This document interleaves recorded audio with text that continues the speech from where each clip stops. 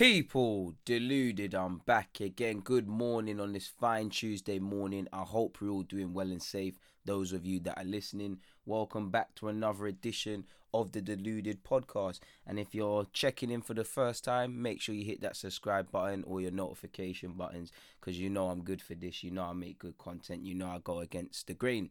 Now, let's get straight into it. The games are coming thick and fast. We're truly in the midst of things in terms of the Premier League. Let's just jump straight into the Premier League action, and let's start with my team. Now, Liverpool defeated Arsenal 3-1. Now, I can't tell any other Arsenal fan what to feel. First and foremost, congratulations to Jurgen Klopp and his men. I feel they deserved the win. I feel it never looked in doubt. I feel beyond somehow bizarre circumstances which saw Lacazette score, we posed no threat. We had a shot on goal. I believe of the 3 shots we had on target, they all fell to Lacazette. Aubameyang didn't have a shot. El Nene worked hard in the midfield, but again, he's limited. Xhaka was anonymous. We had no midfield. You know, it was a poor performance from everybody collectively. We win, lose, or draw together. And I don't really like the language I'm seeing both from Arteta and Bellerin. I don't disagree with anything they've said. Liverpool are a superior side. They're a good team. They're this, that, and the other. And they also went on to say things I agreed with. But again, for me, it's disappointing, you know. Liverpool learnt more about themselves playing Leeds, a team that's not been in the Premier League for 16 years, than they did about us. And again, the Liverpool players are quality. Liverpool have quality all over. But did Liverpool's quality show for these goals, or did we hand them to them? Every goal was a cheap goal. For me, I only wanted 2 things. I wanted, if we do lose this game, which I expected, let's just sit here and say, you know what, Mane's quality made the difference. This guy's quality made the difference. And Mane had a quality game. But I'm sure Liverpool fans will understand you didn't have to get out of first, let alone second gear, you know. So I wanted to see no cheap goals. Make Liverpool work if they are to win. Make them show us why they're league champions. I also wanted integrity in the performance. You know, not cheap goals. I wanted integrity. I wanted to leave that field with some sort of face saved. Now, I do think in true Arsenal fan fashion, you've got people being ridiculously negative, people being ridiculously positive. You do need to understand we are playing the league champions, but for me, it's irrelevant who we playing because, you know, we didn't do all we can to fight against the result. We handed it to them. 3 cheap goals. No matter how good they are, we handed them those goals. You know, we never looked in it. We never looked in it. You know, players, you know, when we've played Liverpool before and we've played this defensive sort of system and whatnot, when we have had possession, players have wanted it. Nobody on that football field looked like they wanted to play a game of football. The ball is getting stuck under feet. People are playing 5-yard passes. Defense are not talking. There's a lack of communication. The only thing I was truly happy was with this first 20 minutes because it's how it was going, how I expected. You know, Liverpool high line, like I said in my live stream, and I think statistically it's been backed up. Van Dijk must have touched the ball the most times on that field. He spent it trying to show why he's the modern day centre half, spraying the balls. You got Trent and Robertson. You know they're central to Liverpool's plans. Don't let them get forward, you know. Don't let them get plenty of touches. And Trent Alexander-Arnold probably could have had 3 assists. I think he's technically got 1 for his hand to play in Jota's goal. Obviously, he was involved in this in Mane's goal, which was the most disappointing for me for several reasons. It should have been cut out further up the field. Tierney's, you know, overcommits and he's completely done by Salah and he's dabbing. You know, rare bad game from Tierney. He's still a bad boy. It happens. You know, we've locked down Salah enough times. This is the balance of life. Xhaka and David Luiz, if you're going to bring down Keita, make sure it's a foul. It's 2. You should be winning the ball anyways. There's 2 of you, you know. Keita's a strong lad. Them Senegalese man are very tough. He's got that African strength. He's he's got it. You know, Keita's a player I know a lot about because I used to watch him when he was before Liverpool. But bring him down. If you're going to make the foul, you know, you haven't made the foul. It's a shambles from everybody that I've mentioned already. Ball comes in. I don't know what Leno is doing really and truly. And Mane's not going to score an easier goal. And Mane gets on the score sheet. He's had a great time like he does having playing against Arsenal. And he's one of the best players in the Premier League, if not the out and out best player in the Premier League for me, you know. Toss up between him, Salah, Kevin De Bruyne, and, you know, the usual suspects. But, you know, you can't really argue if someone feels Mane is the best. Mane is a terrific player. You know, I don't think we played terrible. I don't think it was a shambles. I just think it's a case of fine margins. I just think I'm not looking at the minimum now. You know, the minimum. I shouldn't have to praise you for the minimum. I shouldn't have to praise you when we play in a cup final to be switched on defensively. I shouldn't have to praise you. That's the minimum if you want to win a trophy. Against Liverpool, it weren't there. You know, in previous clashes against Liverpool, when we've had possession, we've wanted to go forward. We didn't look like we had anything. I'm not going to complain about Aubameyang on the flanks because he scores goals going into the game. I get the logic behind it. He gives Trent Alexander something to think about. But Trent said, F Aubameyang today. I'm going to do what I need to do on the flanks. And games like this, I know obviously Aubameyang next to Van Dijk is a mismatch, but play it over the top for him, you know, play it into space and stuff like that, which we failed to do. You know, the only positive for me is we looked half decent in the first 20. There was a decent reaction in the second half. And that's about it. And you know, that's about it. Like, we weren't poor, but it's the fine margins. And for me, it's about game management. Conceded 2 goals in about 5 minutes. There was about 130 odd seconds between our goal and Liverpool. So that already tells me game management. You're most vulnerable when you've just conceded. Arsenal are not ringing that. Arsenal need to understand that rings true. So it's game management in that aspect. For me as well, there's going to be time. You don't think if you ask Jurgen Klopp over that course of the campaign last year, there weren't times where what happened against Arsenal for them happened to happen for them in their favour, in the sense of they're all over us. We're hanging on. You know, we had David Luiz, Bellerin, Leno, Holding with some heart in mouth moments, blocking and saving and whatnot. But we turned around and scored. You don't think that's happened, for as great as Liverpool have been, you don't think that's happened over a 38 game period? The difference is, if Liverpool were to take that lead, Jurgen Klopp would say to them, if he needed to, because Van Dijk and that would pattern it, which they have done, even against Leeds, and say, boy, lads, we don't deserve to be ahead. Let's fix up now, you know, let's pattern up, you know, no more stupid mistakes. And that's what we found ourselves in. You should say, boys, I'm not going to lie, we don't deserve to be 1-0 up, but let's not lose it. Or if Liverpool want to score, make it tough for them. You know, the last 2 games against Liverpool have been tough for Liverpool. You know, yeah, we got a bit of fortune at the Emirates and it was a bit open in the Community Shield. It could have went either way, but that for me, you know, showed intent, showed desire. You know, it showed the players listened to the game plan, but there's too many mental aspects that we failed. You know, we looked scared, we looked defeated at all aspects, things that weren't there in the previous game. So when I'm hearing, you know, Liverpool are a great side and stuff, give credit to them. And that's why they won today. But on many logic, it's not. We shot ourselves in the foot like we have done in several big games. You know, we make the task easier. And Klopp's laughing, you know. Didn't have to get out of first gear. 3 goals. You know, the only thing is that they messed up the clean sheet. That's it. That's the only thing Klopp can get onto them. What is he going to learn about his team this game, you know? What has he learned about Trent, you know? What has he learned about Robertson? Robertson made a mistake, and that was a Sunday League moment collectively by both teams. You know, it was we can say we played out from the back, but it was very scrappy, with Maitland-Niles putting it in, with Lacazette keeping it going, with Robertson slicing it, with Lacazette actually scrapping after the slicing the shot. That was it. You know, what question marks did you ask of Liverpool, you know? Because you should, you know, Klopp should be looking at his team like everybody's a target, you know. Everybody feels good and they're playing, but there's people that want to take spots. Who looked questionable in that Liverpool team that Klopp's thinking, boy, let me take out the team? Nobody. And for Arsenal, you know, I got faith in Arteta, but maybe Arteta got it a bit wrong because Xhaka was anonymous, but I get why he started. El Nene held it up as much as he could, but you know El Nene's skill set isn't going to really help us in a game like this beyond the engine. It's always the player that misses out that everybody talks about should have been playing. But honestly, I think Ceballos, within 2 minutes of being on the field, showed that we is lacking. That being said, you know, I feel Mo Salah was quiet, but it was too easy from Ceballos to allow Salah to keep that in play. The ball that led to Trent putting it in for Jota. Too easy. And to be fair, Salah had a hand to play in 2 goals. But I know he's a better player than he played. It is what it is, man. Like as Arteta put it, we were in a big game we were in the game for a big part of the game. I'm not too sure we ever was, people, because mentally I don't think we was ever there. The reality is they are superior to us in many aspects. You could see that in some phases. I'm really happy in the way the team competed and kept believing this is the standard we have to reach. We're on a different journey. They have been together for 5 months. We have 5 years. We have had a few months, and I get that, but all of that is irrelevant to a degree. It's relevant because you said it when we beat these teams. but it's irrelevant. It's nothing to do. They didn't beat us because they're a superior team. They didn't have to show their quality. Mane didn't have to show why he's heaps and bounds above everybody. We gifted them their goals.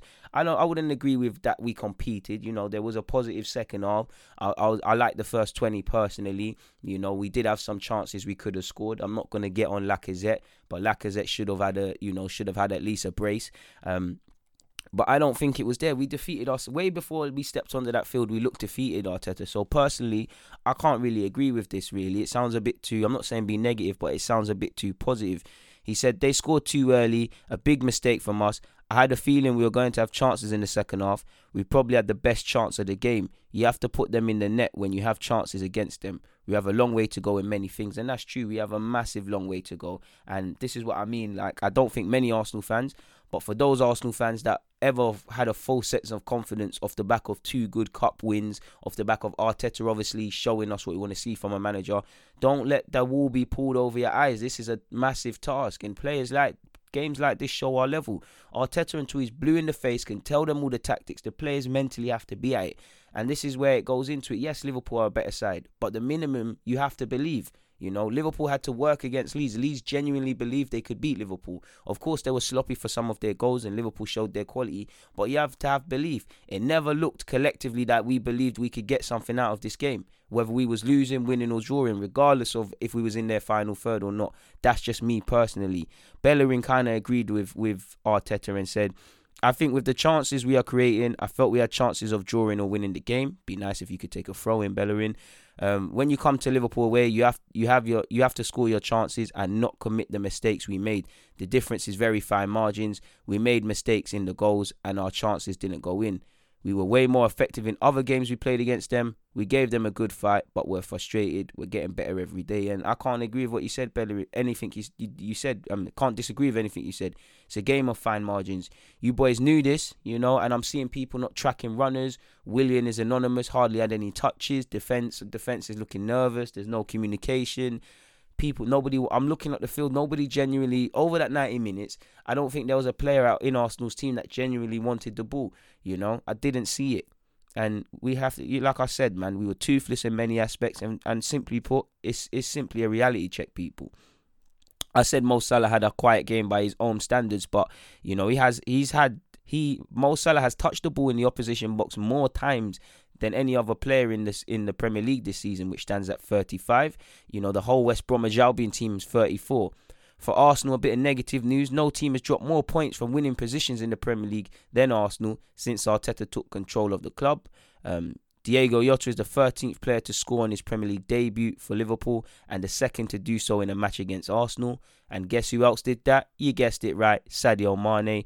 Robertson showed elite mentality yesterday to forgive himself for his mistake and pop up on a goal for Liverpool.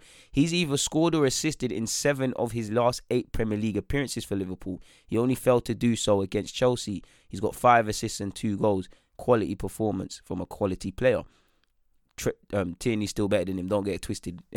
I'm joking, but on a serious note, Mane is a savage. I love Sadio Mane. I want more savages at Arsenal. What I like about Mane, he don't care. He wants to keep scoring. He wants to keep ripping you. He's got the biggest heart off the field. On a football field, he does not care. Did feel he should have got a yellow. It was a bit of an elbow. Did feel Jota's goal was a handball, but I'm always going to say that as an Arsenal fan. But, for Mane, he has 4 goals in his last 5 home games against Arsenal for Liverpool. Goes back to Arsenal's poor defending. There were just 147 seconds between Arsenal and Liverpool's first goal. I don't think Arsenal have beaten Liverpool at Anfield for 10 years now. Anything from 8 to 10 years. With that, obviously Liverpool are unbeaten in 61 games at Anfield. Trent Alexander-Arnold has provided 27 Premier League assists, which is more. This is the same number as Dirk Kuyt managed throughout his Liverpool career, and Trent managed to do it in 111 fewer games. For Liverpool, though, this could be something to think about, people, really and truly, because you look at Liverpool's games they've played, apart from Chelsea, they have conceded some cheap goals. 4 players have made errors leading to goals in the Premier League this season, and 2 of those are Liverpool players. Looking at it, you've got Robertson and Van Dijk with a goal apiece, error apiece, apologies. You've got Thiago Silva with 1, and Kepa's got 2. Only 2 players, however, have both scored and made an error leading to a goal in a Premier League game this season, which obviously is Van Dijk and Robertson, both of Liverpool people. Sadly for Arsenal, Aubameyang has failed, with obviously losing to Liverpool, he failed to produce a shot in a Premier League game when playing 90 minutes for only the 3rd time in his Arsenal career. February against Spurs, he was locked down. 2019, April of last year, he was locked down against Leicester. In September 2020, he failed to do so against Liverpool.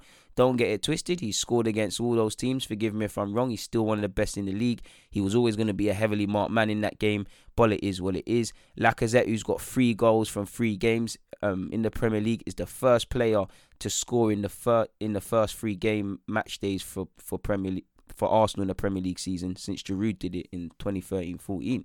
Apologies for messing that up. And I think Lacazette's in a bit of a decent form, and apparently that was his first start at Anfield since he joined the club in the league, so that was a bit of a crazy one. I forgot to mention it at the start, but obviously, as you know, a theme of the Premier League game week was penalties. The Premier League saw 7 goals scored from the Premier League this weekend, which made it the 13th and 14th respectively of September. You'd have to go back to September of 2003, people, for the only weekend in competition history to see more goals scored from the spot, which stood at 8. Last Arsenal stats before I get on, because we've spent a long time on Arsenal, people. Arsenal have won none of their last 28 Premier League games away at other members of the Big Six. The stats are telling. Clean sheets stand at 1, conceded 64, scored 30, drawn 10, lost 18. That game was the highest number of shots Arsenal have allowed in a Premier League game under Arteta, which was 21. The most was 24 versus Liverpool at the Emirates. There have been 58 goals scored in the last 12 meetings in all competitions between Arsenal and Liverpool since Klopp took over. Interestingly, and probably points towards Arsenal, I remember Maitland-Niles scoring at Anfield. Apparently, in all competitions, the scorer of the first goal has failed to win 6 of the last 7 games between the two sides. Arsenal have conceded 33 goals in their last 9 visits to Anfield.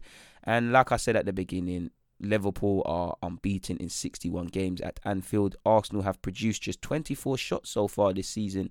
Only West Brom. You never want to be around West Brom for any stats, unless it was a clean sheets under Tony Pulis potentially, have attempted fewer. So we are very toothless. The difference between us and West Brom, we've got a 20-season man in the league minimum in Aubameyang. We've got a £52 million signing in Lacazette. We've got 70-odd Pepe. We've got Willian, who's not a bad player. We should be taking more shots just as a team. It is what it is, people. Spent a long time on that game. And like I said, I expected to lose. It was all about intention. It was all about heart. And I think a lot of those basic premises that should stay with you in big games for definite and stay with you across the course of the season were missing from an Arsenal perspective. Enough about Arsenal, man. That's about 20 minutes on Arsenal. Obviously, Villa versus Fulham, Villa made them pass the FIFA pad, 3-0. Fulham have now conceded 3+ goals in each of their opening 3 Premier League games. They shipped 4 against Leeds, opening day 3 against Arsenal, and 3 against Villa. You saw Jack Grealish set pace from early and get on the score sheet. McGinn had a good game. Fulham never looked in it. Fulham were a shambles, and I don't think Fulham are going to stay in the league.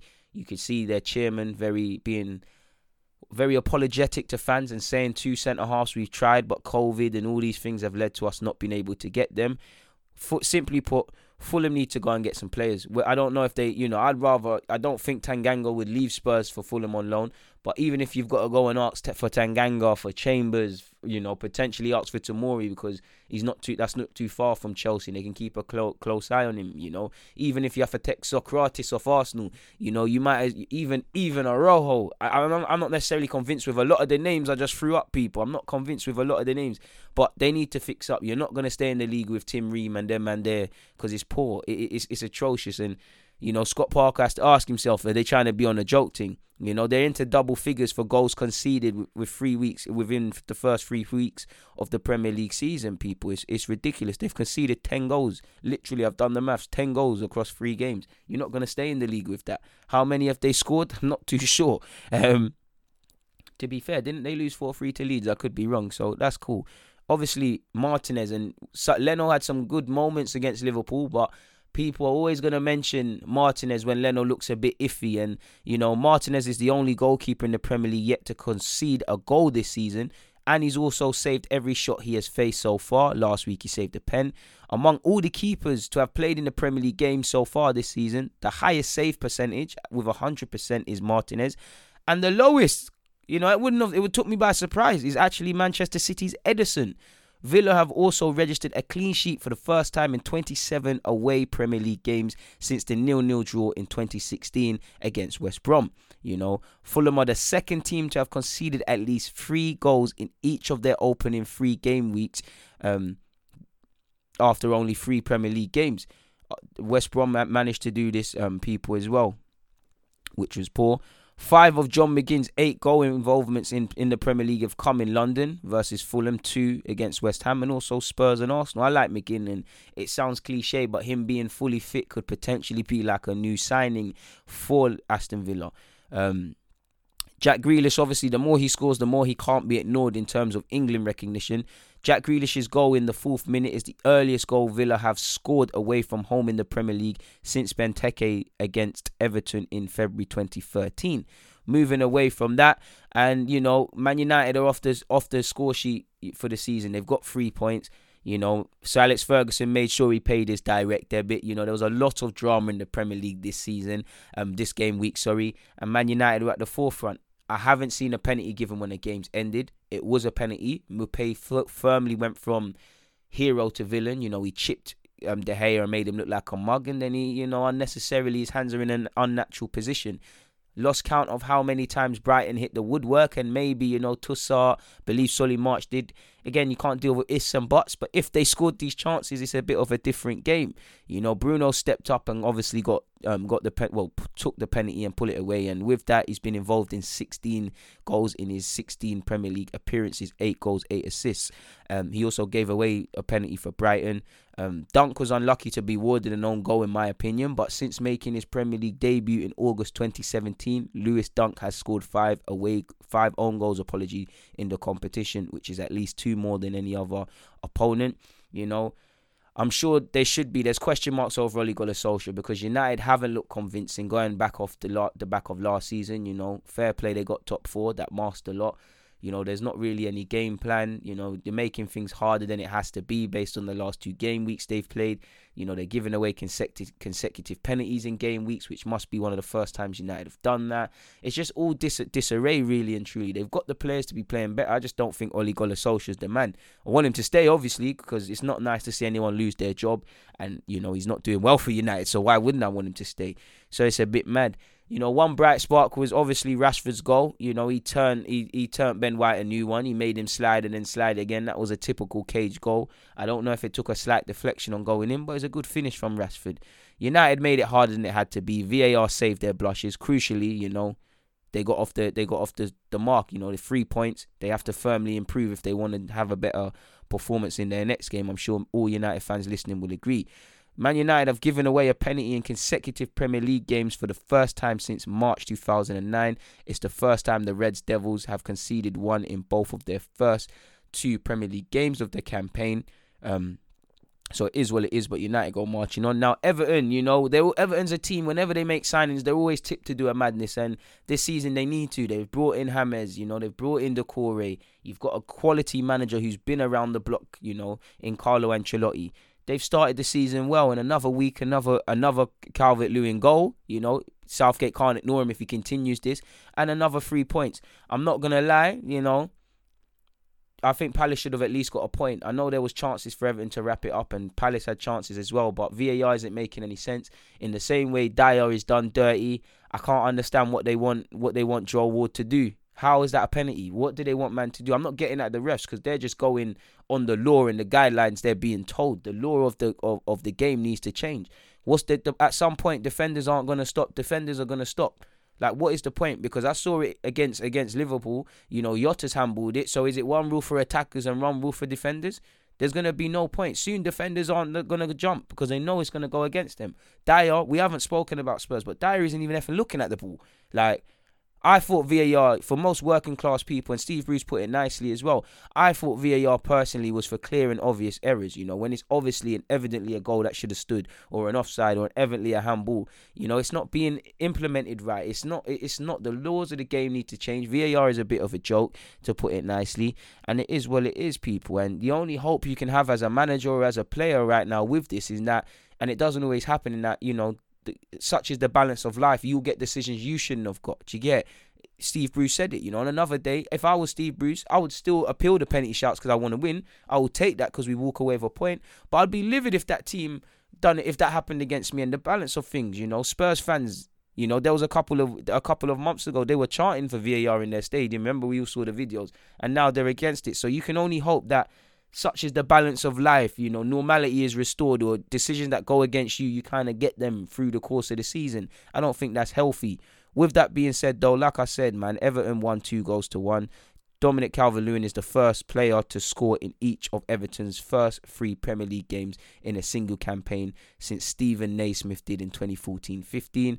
Richarlison's strike was actually his first Premier League goal from the penalty spot and his 32nd overall in the competition. He's going to be central to any of their plans. Burnley defeated Southampton 1-0, and Burnley needed 3 points.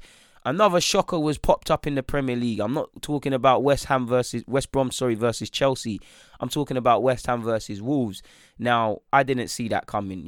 Bowen had a good game and deserved his 2 goals. Mikel Antonio worked his socks off. Souček did a madness. And, West Ham need to get a run of form going. And it was a convincing performance. It was a shocker for me. Obviously, I believe Haller scored and Souček, if I remember rightly, match of the day. And obviously, Bowen. With that, Wolves have suffered their heaviest defeat in the league since 2012, where they lost 5-0 against Manchester United. Since the start of the season, only Mohamed Salah and Sergio Aguero have scored more home league goals in England's top 4 tiers than West Ham's Jarrod Bowen, which stands at 36. For Bowen, though, he's not merely been prolific since he's joined West Ham. He scored only his 2nd goal in his 23rd Premier League appearance, and it might be true. Like buses, goals come in twos. He scored 1 and then he bagged another one quickly. And obviously it was his first since he netted on his first league start for West Ham back in February. Decent player. Now, West Brom are Albion and Chelsea, and West Brom, like Fulham, are going to struggle to stay in this lead. I was watching that game. Obviously, even at 3-0, Chelsea should have walked away. It feels like a victory because they shouldn't have lost, and they walked away with a point. Chelsea should have wrapped this game up. You always feel with West Brom, regardless of if they're winning 1-0 or 3-0, that you can score goals that they will concede, and that was firmly the point. Chelsea and Lampard should be absolutely livid with how they played and the goals they conceded. Callum Robertson seems to love scoring against them, bagged against them for Sheffield, bagged against them again. Ajay's goal, was it? No, not Ajay. Bartley, former Arsenal guy, he's not being marked. Just a shambles of a goal. Obviously, 3 academy lads saved them. Callum Hudson-Odoi is linked with a move away, and he had a big performance, and that's what you need to do. Make yourself undeniable. You've probably played your way into plans, if you probably was going to play already, to be fair, but played your way into the plans of Chelsea versus Spurs today, later, people. Make yourself undeniable. Obviously, Tammy Abraham, he scored a goal. Mason Mount scored a neat finish. The 3 academy lads saved a point, and it was the experienced players that let them down. Thiago's making his debut. Also against Barnsley, he made a shaky pass, and he was too confident in possession. He's a ball playing centre half. He makes a mistake and they go and score. Alonso was a mare all game, and he got Ajay's a quick guy. I remember from his Arsenal days, he was a quick centre half, but Alonso has quite, I'm sure you've all seen that segment, Alonso has quite the distance on him and he breezes him. Kepa, the less said about Kepa, the best. And to be fair, without scapegoating them, it was a shambles defensively and just collectively overall from Chelsea. And Chelsea need a centre-half. Chelsea do struggle defensively. If you look at their defensive records, if it was Arsenal, there'd be more of a mill made of such. But it is what it is. They drew 3-3. The only benefit is they showed fight to get back in the game. I think Thiago Silva will prove his worth, but he's the 4th oldest non-British/Irish player to make their debut in the Premier League at 36 years of age and 4 days. He's also the first outfield player to make an error leading to a goal on their Premier League debut since Issa Diop did such for West Ham against Arsenal in 2018.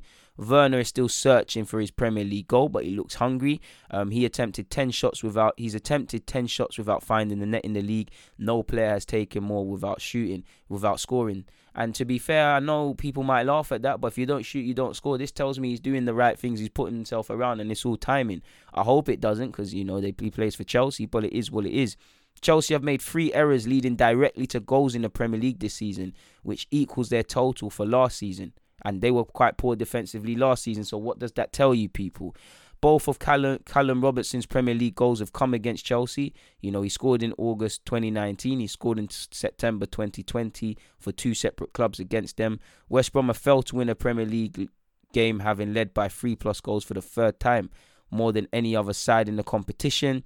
Chelsea have become the first Premier League team since West Ham in February 2011 to avoid defeat after trailing by 3 goals at half-time. And I'm sure a lot of you saw, courtesy of The Athletic, Alonso was teared into by Frank Lampard. Apparently, Frank Lampard handed Marcos Alonso a furious dressing down in front of his teammates after the left-back tried to watch the second half of their game at West Brom on the team coach rather than with the rest of the substitutes. Apparently, multiple sources have told The Athletic that Lampard confronted Alonso following the draw on Saturday evening, having discovered he went to the bus on his own without permission after being taken off at half-time. He was one of 2 players changed, as you lot know, with Kovacic. Kovacic took his place on the bench while my man obviously went for a shower and to watch the game on the team coach for whatever reason. Observers at the game did spot the 29-year-old within 10 or 15 minutes of the restart back inside the confines of the ground, but were surprised to see him in a different area to where the away group are expected to be, especially with strict COVID-19 protocols in place. Insiders have described Lampard as being the angriest they've ever seen him, as he lambasted Alonso for his actions in front of stunned teammates. It is believed the boss made a point of saying, while the side had showed great togetherness and determination and character to fight back from 3 goals down to earn a point, the Spain international had shown he wasn't bothered about the team and he made the situation all about him. One source went on to say the players were saying they've never seen the manager angry like this. It kicked off after the game and he was going mad at Alonso. Some were talking about how they're surprised if he ever plays for Chelsea again. And to be fair, Lampard isn't someone that's going to lose his cool unnecessarily and draw people out, but I fully, based on that, again, there's 3 sides to every story. Lampard's, Alonso's and the truth, but I get that. That tells me if I'm a manager, I'll be livid. I don't care why he went out. I don't care if you're angry in your performance. Why are you not only, listen, the COVID protocols are one thing and you're stupid for that, and that would make me angrier because if anything happens, Chelsea and me look like idiots. On the other hand, what the hell are you doing? Why are you on the team coach? Unless you've been sent off where you actually can't be, in the stands and whatnot, you have to bust out. Go and support your team. Go and provide morals. You're in it together. You're all a team, whether you're playing or not playing, whether you're coaching staff or whatever. That tells me you didn't, for whatever reason, you didn't care. It might not even be that he was trying to be selfish and trying to throw it in for people and, trying to make a scene, but he's picked himself. Anytime you pick yourself ahead of the collective, you're in issues. And he done that when he decided to go on the team coach rather than take his place, I fully support Lampard in that, Moving away from that, Spurs were stunned by VAR like I got onto and drew 1-1 against Newcastle. Callum Wilson, stepped up from the spot. I've seen it. I've spoken about it enough. That penalty was a joke. I feel it's Spurs, so I'm always gonna laugh, but I'm not gonna lie. Even though he plays for Spurs, I was angry for Dyer because what the hell do they want a man to do? His hands are not in a unnatural position. Even focusing away from his hands. What do you want man to do? He's not looking at the ball. And I'm not understanding it because Jota handballed it, Jota handballed it. Again, is there one rule for defenders and another for attackers? Because Jota handballed it, And even in this game, again, I think it would have been a harsh penalty. But wasn't it Ndombele or whatever? He tried to cross it. It hit someone's hand. I think it would have been a harsh penalty also. But when you look at it, penalties are being given for less. The one thing I'll say to Spurs is that obviously the VAR, and you all saw Jose Mourinho's comments after, VAR will take the bulk of the headlines, and as it should, because they've been done dirty. From a Spurs perspective, they should have killed this game in the first half and went a couple of goals up. They allowed Newcastle to get a better confidence, I believe, in the second half, and that led to this, people, really and truly. And now I believe they're without Son. Bale is still working his way back from injury. Jose expects more injuries as well, so they're probably going to throw today's game against Chelsea in the Cat Yarabel. They got a bye against Leyton Orient. they're probably going to have to throw it. You know, they're going to have to play a weekend team. You know, the Europa League is more important. They have a qualifier, you know. And their squad is already stretched. They're already playing a lot of game weeks. On one hand, you know, Spurs knew this and they should have brought in players to help them with this or help Jose. But you have to have sympathy for the club, regardless of my allegiances. It's sad, people, but, you know, they drew. And that's the only comfort, you know. It's been a bit of a negative week for London clubs. You know, Chelsea and Spurs drew. We obviously lost. We're still ahead of a couple of clubs. But since Opta began collecting people, exact goal times in 2006, Callum Wilson's penalty equaliser is the latest any side has scored with their first shot on target in the match of in the competition. So that was their first shot on target. They didn't deserve to win. You know, Lucas Moura isn't known for his goals, but, you know, the one positive for him is that he bagged and he's ended a run of 22 Premier League games without a goal. The last time he netted in the league was December 2019, and when the first time I saw that, I thought it was a gas, people. Leeds are known for their high-scoring games, people, but they've also got to show they can defend and weather the storm. And in the first Yorkshire derby in the Premier League since May 2001, they defeated Sheffield United 1-0. Bamford scored a powerful header. Leeds keeper Misley, I can't say his name, seen a lot of him play for France at under 20s level, used to have a mistake in him. He was equal to every question asked of him and undoubtedly the man of the match. Bamford scored the goal that after Jack Harrison crossed to take the 3 points, but, you know, the keeper is a big reason as to why they maintained it. For Sheffield United, their kind of iffy form continues, and I sympathise with Chris Wilder's men, simply put. Patrick Bamford is the first player in Leeds United history to score in his first 3 top-flight appearances for the club. So again, you know, you got Ings, you got Calvert-Lewin, you've got Bamford, you know. Southgate's got to be thinking about these things. I don't think he rates Bamford, but, you know, you can't ignore man when they're scoring. I don't think he rated Ings, but, you know, you can't deny Ings. And obviously Kane is going to be amongst the scorers. I'm sure he would love to use Jamie Vardy, but he can't because he's retired. So it's a mad one. Let's get on to Leicester. And it wasn't the most glamorous of hat-tricks from Vardy. You know, he scored 2 penalties and showed his great nerves in that aspect. His goal from open play was a lovely one. You know, Cassans and Telemans bopped it. But he got his 3rd hat-trick for Leicester City and his 2nd against Manchester City. Leicester City ran riot. You know. City had them for the first 20. It looked like Leicester were just on this counter-attacking thing, trying to contain, trying to remain compact. Then after the second half, it was like, you know what? Roger said, you know what, F these lot, man. I don't care that they're City. Let's go and ask them questions. They're suspect. And they ran riot, you know. Man City have to ask themselves questions, you know. There's about 3 separate mistakes. Eric Garcia, he's linked with a move to Barca. I think he's a competent defender. I like him. He's just going to struggle, clearly, whenever the ball's knocked into channels or, you know, his body's in an awkward position. Completely conned by Vardy for that penalty. These are the things he's going to struggle with. He is going to struggle in the league with that. Benjamin Mendy, I like him a lot. You know, I was liking him at Monaco. I felt, you know what, when you looked at him at Monaco, he was a good left back, superb going forward, very suspect defensively. You thought Pep Guardiola's the man to kind of iron him out. Yes, he's had injuries and whatnot, but Mendy's very overrated. It don't mean he's not a bad player. He is one of the best left backs in the league, but he's extremely overrated. You know, he's shown more consistency on social media than he has on a football field, and it's stupid mistakes. You know, I like Kyle Walker, but he's got a mistake in him. You know, you've seen 3 penalties given away for silliness. You know, where's the concentration? It looked like Man City were nervous as well at points. It looks like there's cracks within that team, people, really and truly. You know, it's irrelevant that Mahrez scored a lovely goal with his right foot. I don't think he'll score too many goals better with his right foot. You know, Leicester bopped them. It's as simple as that. Leicester bopped them, people, and the stats are damning. You know, 5 goals to Man City's 2. Leicester City have won each of their opening 3 Premier League games in the top flight season for the first time in their history. Leicester have become the first side in the Premier League to score 3 penalties from the spot in a single game. Only Raheem Sterling with 19 has won more penalties than Jamie Vardy in Premier League history with 18, and that will probably change.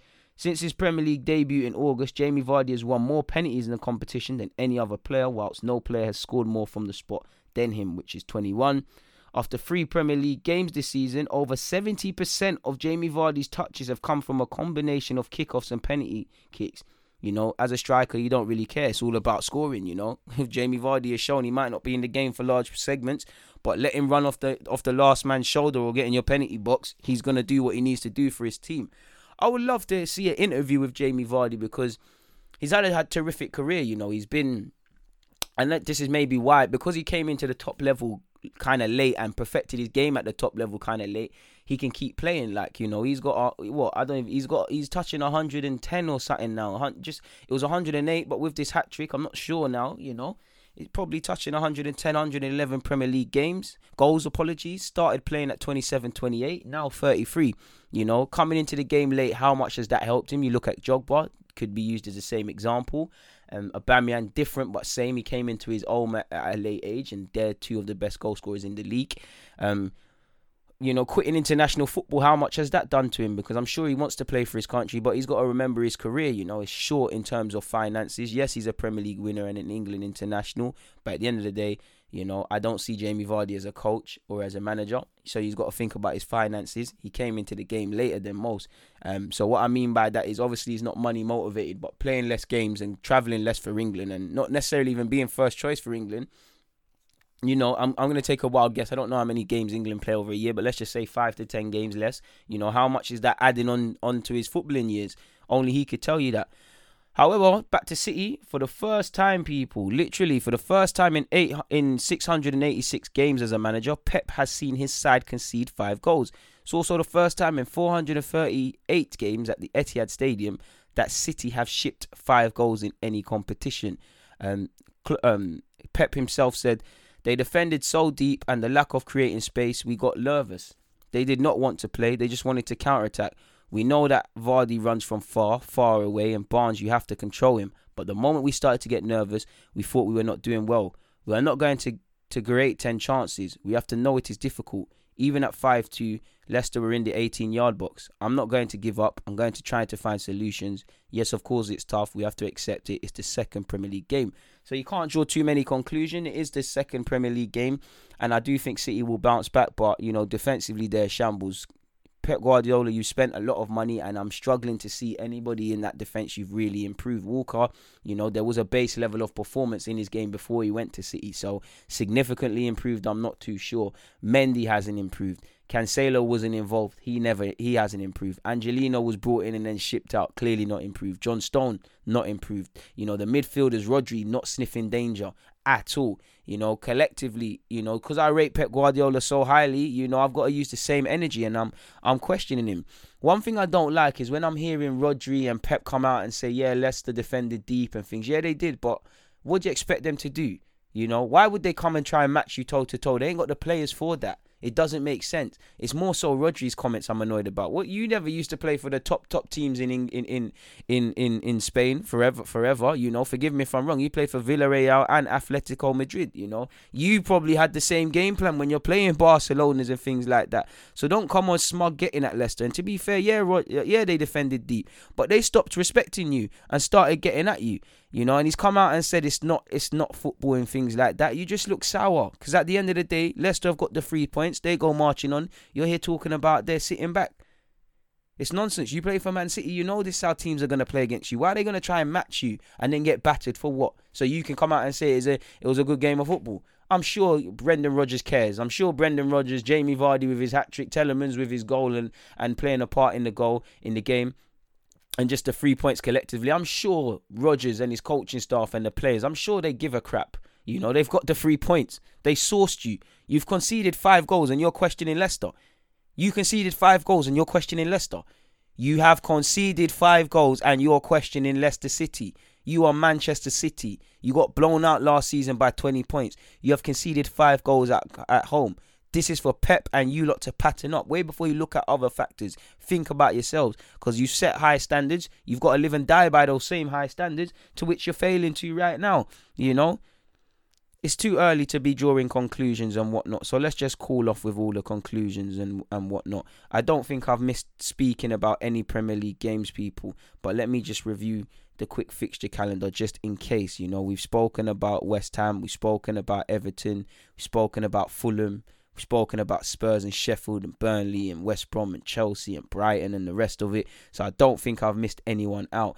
You know, this week, you know, if you're into your League Cup football, we've got League Cup action as well. The big one is obviously Spurs versus Chelsea today. Spurs play on Thursday, obviously off the back of playing on Sunday. Forgive me if I'm wrong. Saturday, I believe. Well, either one on the weekends. Games are coming thick and fast. They've got injuries already. Their squad stretched. I do think Jose wants to remain competitive, maybe not away from the opposition, but focus from the competition, but focusing on the opposition. I think he does. But at the end of the day, he's got to be realistic. I'm sure many Spurs fans would concede, yes, it's a game against Chelsea and it's bragging rights. But if you're going to win one game this season, it's the Europa League. With Gareth Bale, with the competitiveness of the top four, Spurs, like Arsenal, have to really be serious about the Europa League and get into the final. You fail to do that, your task is harder. So we'll see what happens in that game. Newport will play against Newcastle. You've obviously got Liverpool against Arsenal again. Probably going to see rotated teams. You'd probably see Minamino, and you might even see goal scorer Jota start. You'll see rotations by Klopp's men. Arsenal, Reece Nelson and Joe Willock played no part in the squad at all. They'll probably play. Eddie might get a start. Bukayo Saka should be starting. He should have come off the bench for me. William probably will be dropped to the bench. Pepe will get a good odd minute. And, we might have more of a positive game. Despite the fact that we all know what happened last year, we played against them in that mad game. Obviously, you've got Burnley against... who are Burnley playing? Apologies, people. Let me get that all up again. I think I've actually deleted some of my notes. League Cup fixtures. Apologies, people, because I think Brighton have Man United again, and yeah, I knew it, people. Burnley have Manchester City. Brighton and United will square off again, like Arsenal and Liverpool. In the cup, you've got Everton against West Ham. You've got a kind of playoff game again. You've got a replay of the playoffs. You've got a West London derby, or I know Fulham is technically Southwest, but they're both West London to me. You've got Brentford against Fulham. We'll always be cheering on Josh De Silva, our former Gooner. You've got Aston Villa against Stoke. And once again, if I haven't made it clear enough, you've got Liverpool versus Arsenal. So we'll review that on my Friday's version of the podcast. Make sure you lot are awake. In terms of transfers, there isn't much. Ulas is playing a very coy game, the Lyon president, with Aouar. He hasn't denied there's an agreement between Arsenal and the player. He has kind of spoken and keeps changing the goalposts in comparison to prices and whatnot. Apparently, Ride reports will say 50 million euros is enough to tip the balance for Arsenal to get their men. The same old logic surrounds Partey, and that we're still negotiating. Apparently, Atletico are softening their stance, so we'll have to see. Now, Man United seems to be their top target is Jadon Sancho. They've been linked with alternatives like Kingsley Coleman. Apparently, even this season, they placed a 136 million bid for Ansu Fati before his new contract at the Camp Nou. And on the topic of Ansu Fati, before I forget, he had a great game for Barcelona and couldn't even get the man of the match because it was a beer sponsor. And at 17 years of age, he's underage, which obviously, according to Spanish law, you can't obviously advertise and whatnot. A teenager promoting an underage drink, it don't spell good for branding. But they've had a bid rejected for him. Listen, just over a week to go. I don't know if they're going to get Jadon or have to wait a year for Jadon, but I think it could still happen. A week's a long time in football. They're still linked with Jadon Sancho, and apparently in the event they get him, they're prepared to let Daniel James go. Daniel James is being linked with Leeds. Apparently, Man United have also finally tabled a bid for Porto left-back Alex Telles, but it's understood to be well short of what his side value him at. So, probably still going to be at loggerheads. Obviously, if I haven't made it clear already, Manchester City confirmed the signing of Ruben Dias. I like him a lot as a defender. Question marks in relation to if he's the man to really shore up everything, but we'll have to see. Moving away from that, Lampard has changed his stance, and he's not said people are definitely going, but he's said there has to be some departures, both on a temporary and a permanent basis. And he's kind of been... he's opened the door to Ruben Loftus-Cheek heading out on loan. He has said, he's confirmed Chelsea are considering loan offers for Loftus-Cheek, and he's had interest from West Ham and Aston Villa, as well as his former loan club Palace. He said, I'm very open with Ruben. We've had a lot of conversations in the last week. He's fit as a fiddle, so he can play week in, week out. He needs to play. He's done a lot of work now. He would have been playing earlier if it wasn't for lockdown and restart. there's a possibility that Ruben may go out on loan to play games because I think that would be great for him. We hold him in very high regard here. I certainly do. And that could be a good option for him. But that tells me that you rate him and you think he's got quality. But for this season, you don't believe in his capabilities. If you are prepared to let him go out on loan. I do hear the fitness capabilities and whatnot. But there's a lot of midfielders. There's talk of Chelsea bringing in another one. This tells me that, Lampard is happy with other options and he's looking at it without emotion. I don't think he wants to get rid of Loftus-Cheek. But this is it. It's like with Reiss Nelson. I think Arteta values him. But when you're looking at the 38-game period, is he necessarily relying on these individuals like Arteta? I don't think Lampard is relying on Loftus-Cheek like that. Which, when you hear your manager speak about it publicly, of course, there's nothing wrong with this. You've barely played, you've had injuries, going out on loan, getting your confidence back, and then coming back next season to fight for your spot at Chelsea is a legitimate argument. But at the same time, to play devil's advocate, this could tell me the manager don't count on me. He's publicly saying I'm allowed to go out on loan. The writing's on the wall. And at 24 years of age, he's not 18 anymore. He needs to play games. He needs to stay fit, but he needs to play games and get his rhythm back and whatnot. And you've got the Euros next year. Staying at Chelsea, are you going to get in the Euro squad? Probably not. Probably yes, in fact, because, Southgate plays his favourites. He said, there's a possibility to go out on loan. He said, I'm relaxed about it, but I want to find the best path for Ruben, and I want to find the best path for us. He asked about his long-term future. He said, without a doubt, he's had a torrid time. The injury was a bad one. He hasn't played as many minutes for this club as he would have liked to for different reasons. But just before his injury, he was playing really well and contributing. I was looking forward to him getting back fit and working with him. We'll make that decision on what's best for him and us. He wants to play, and the reality is, I have a lot of competition in those areas when I look at the squad. Ruben is versatile. He can play different roles in midfield and sometimes off the side too. So I was really looking forward to working with him because I know what he can do.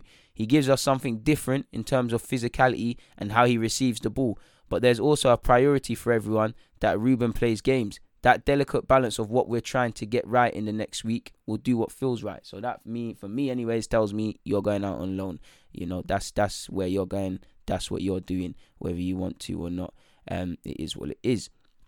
Moving away and continuing with the transfer talk, people, and whatnot. You've got Andres Pereira seems to be set for a loan move away to Lazio from Manchester United. He made 40 appearances last year, but hasn't been included in any of the matchday squads. And when you look at Van der Beek to go with Bruno Fernandes coming in January, they might not be the same profile midfielders, but there's two in most teams. There's 2 to 3 gaps for a midfielder to start. Pereira isn't going to get a look in. You're getting McTominay getting a look in. Fred is still going to be valued, so you're not playing. Lazio have also been linked with Mustafi, who has also been linked with, and there's claims Mustafi actually has an agreement with Torino. Not too sure how much I believe that. Torreira 1 week looked dead set to return to Italy. He looks dead set now to be going to AS Roma. He's been linked with Roma. His agent has thrown down the gauntlet. Whether that's his agent trying to engineer stuff to get a best possible offer and apply pressure to other teams to get deals done is another thing. But that's what's happened. Bayern Munich are apparently considering a bid for Norwich City's 20-year-old English right back Max Aarons after not getting Sergio Dest. Spurs are still apparently trying to sign Milan Skriniar from Inter Milan. Kurt Zouma is interested in Everton and Leicester City. Spurs are apparently open to bringing in Rudiger, who's fallen out of favour with Chelsea, and PSG and his former club Roma also looking at him. Sheffield United apparently, last time someone was said to offer a bid for Brewster. Crystal Palace owner was very vocal. Apparently, people, Sheffield United have offered Liverpool 17 million for the under-21 striker and are prepared to include a buyback clause. They've also been linked with Balogun. Ancelotti doesn't expect Theo Walcott to leave the club this transfer window. The lot is being linked with a move away from Man United and has interest AC Milan, who want to bring him in on loan. However, United are only interested in doing it on a permanent basis. Barca, as I said, are closing in on the signing of Ajax and USA right back Sergio Dest. He's a good right back with a fantastic future. When you consider he's American, there's also marketing possibilities to go in there as well. Juan Foyth seems to be going to Valencia. He's linked with Valencia, and he seems to have fallen out of favour, the Tottenham and Argentinian defender. We've also been linked with Aura again. That's it for transfer news. Just a quick word on other news that I should have spoken about earlier in relation to the Premier League, people. Apparently, Marseille have opened their own record label. As you lot know, Luis Suarez obviously signed for Atletico Madrid, and he writ a bit of history in their victory. He was the first player to score and assist on his La Liga debut. He's the first Atletico for Atletico in the 21st century. He's also the first player for the club to score twice on his debut. You know, at 33 years of age, to call Suarez finished is ridiculous. This man scored, I cannot remember the stats, but I'm sure it was something like 21 goals in 30 odd games or something like that last season. Suarez is not finished. He's definitely got another 2 years minimum playing at a high level. And when you look at Suarez's statistics last season, regardless of what people said, Aubameyang and Vardy, I've specifically not mentioned Messi and Ronaldo, but it's not necessarily the youngest players that are excelling. You know, we can't always be ageist and cast off, man.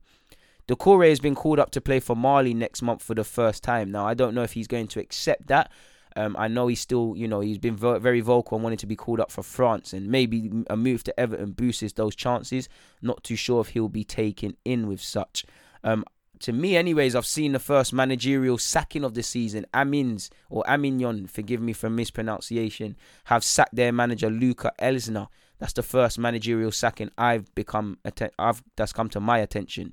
Higuain, I've never been the biggest Higuain fan, and he had a poor debut for Inter Miami in his MLS debut for them against Philadelphia Union. You know, he had a penalty saved, and his team also suffered a 3-0 defeat. He almost had the dream start. You know, I'm sure you all saw he clipped the post with a bicycle kick in the 20-odd minute.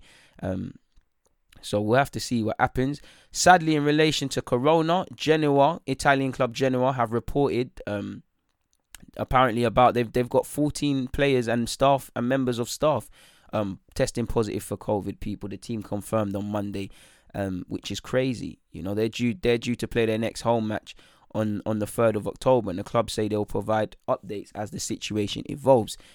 With that being said, apparently Premier League clubs will vote on Tuesday to decide how the season would be ended if it cannot be completed because of the coronavirus pandemic. Clubs agreed in principle on the main points of action if it is cut short at the last meeting in August. The wording of the new rule has been developed over the past few weeks, and clubs will vote at a shareholders meeting on Tuesday, and if the motion is passed, it will be written into Premier League laws. Another vote would then take place at a future date on how many matches will need to have been played for the rules to be applied.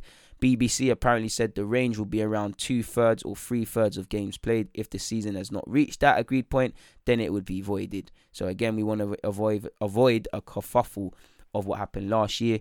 And also on the theme of COVID, 10 people have tested positive for coronavirus in the latest round of testing conducted by the Premier League, the highest number of positive tests since the season began. A total of 1,595 players and club staff were tested between the 21st and the 27th. Those who have tested positive, who have not been identified now, will isolate for 10 days. The Premier League carries out weekly testing for staff at all 20 clubs, as you lot knew. So moving away from that though, and finally, before I get out of here, I know it's been a longer one than usual, people. Let me just scroll down. A rather sad note. As you know me, I don't like ignorance. When I think of a club like Liverpool, I think of working class. Me in my reality, you know, a lot of people that came over here, like I'm a descendant of the Windrush generation. My grandparents came to this country for a better life, you know, to build stuff. You know, I wouldn't be in England, or I don't even know if I'd be alive if they didn't. You know, they came here, they had my parents, and now I'm here and whatnot. And that's the case for a lot of black people. If not that, their parents have come from the Caribbean or from Africa or whatever and done it. And a club like Liverpool, you think of John Barnes. Now, I know I'm not saying Liverpool fans are racist, but I've seen racist Villa fans say, I love Dion Dublin, but he can't marry my wife. John Barnes, you know, for all his mistakes, has been susceptible of that. We've had nonsense from Arsenal fans, despite our rich black ties with players as well. So I'm not criticising any club or saying it's a direct result of any fan base. But when I think of a club like Liverpool and an area like Liverpool, I think of working class. Liverpool's got one of the oldest and strongest black communities that isn't well known. So when I'm seeing former managers, you know, I don't care if he's 70. People will say he's 70 and he's stuck in his ways. Allowed to come on Liverpool TV, speak in relation to an under-18s game against Man City, and refer, when spoken about, forgive me for mispronunciations, but Darko Galbi refer to it as there's not many normal names. These are the things that belittle people. It might not be normal to you being in England and whatnot, but who's to say that's not a normal name? I don't know his meaning, but I know a lot of African people have names of meaning. So I guarantee his name is probably of something of strength. When you belittle someone's name, it shows you're not important. And when it's more European names and things, I don't see this. I really do not see this. I don't see this not normal names business. What is a normal name? What is a normal name? Because I remember, like, with all due respect, I'm not dissing anyone, but I was reading the comments about this on Twitter, and I was seeing someone called Paisley talking about normal names. What the fuck is Paisley? It's ridiculous. A club like Liverpool, with their fan base, with their players, it's ridiculous. You know, Roy Evans, you say normal names. How many players by your logic, how many players in the first team haven't got normal names? You've got Joe Gomez, you've got Virgil van Dijk, you've got Alisson, you know. What's going on? You got Mo Salah. I know we call him Mo Salah. Do you genuinely believe his name is Mo, as in M-O or M-O-E? Or is he, is he going to be in for a shock when he finds out it's Mohammed? Sadio Mane, not many normal names. I'm not going to go too far, but it's this sort of logic. And to have the confidence to fucking say that shit, pardon my language, on TV, what are you saying behind closed doors? Because that's probably not the first time, and this is a former Liverpool manager. For what it's worth, Liverpool have written to both the player and Manchester City after this and said sorry and and whatnot, and it is what it is. Keep your head high, man. Don't let people belittle you, because this is what they do, especially to people that have African last names and stuff, especially through the schooling system. Cause I see it. Black kids and other kids are judged differently. You're called aggressive and things, so you're already fighting against it. Then you're already, them cute little mispronunciations. Oh, is it like, let's say for instance, is it Darko? Can I just call you D? But when man can say supercalifragilisticexpialidocious and all of these mad Spanish names and all of these mad things, it's ridiculous. It is ridiculous. If it's not racism, it's unconscious bias. And the one saving grace in that, is the irony. Another man with a not so normal name by my man's logic, Ty Soji, a young player is impressing at City, bagged a hat-trick and they won. So, take your normal name logic and shove it where the sun don't shine, Roy Evans, man. It's ridiculous. I don't care that he's 70 years of age and he's stuck in his ways. It might not have come from a place of malice, but this is where man need to go on unconscious bias training, or call it for what it is, of racism. To say that's not a normal name is an unconscious bias. You're only looking at your reality. Because I see man with Buki names as well, and they're not spoken about. Not that any name is Buki. For me, names are important. Names are a position of strength. If you mispronounce somebody's name or you get at them, you're telling them that they're not important, or you don't value them as an individual. So it's sad to leave it on a sour note, people, but it is what it is. It's been a fantastic hour speaking to you guys.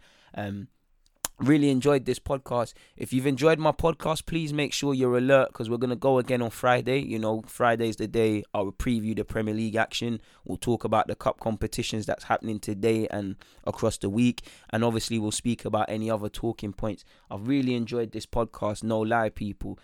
I was actually tired to go and do this, but I think it's been a really quality podcast. And yeah, man, I appreciate all the support you lot give me across the podcast, across, the YouTube, the social medias. The links are all in the description. Make sure you're following across everything, man. Make sure you're sharing up the podcast and you're doing your bit to get its traction going. But other than that, I hope I've provided some quality, whether you're going to work, whether you're in your lunch break, whether you're about to go to bed, whether you're driving your utes to training, whether you're trapping, whether you're riding bang up on the wing. However you're listening to this podcast, it means a lot, man. And it means a lot that you're taking time out of your day to take me in. So it means a lot. Thank you for your time. Until we meet again, people, man. DG, I'm out.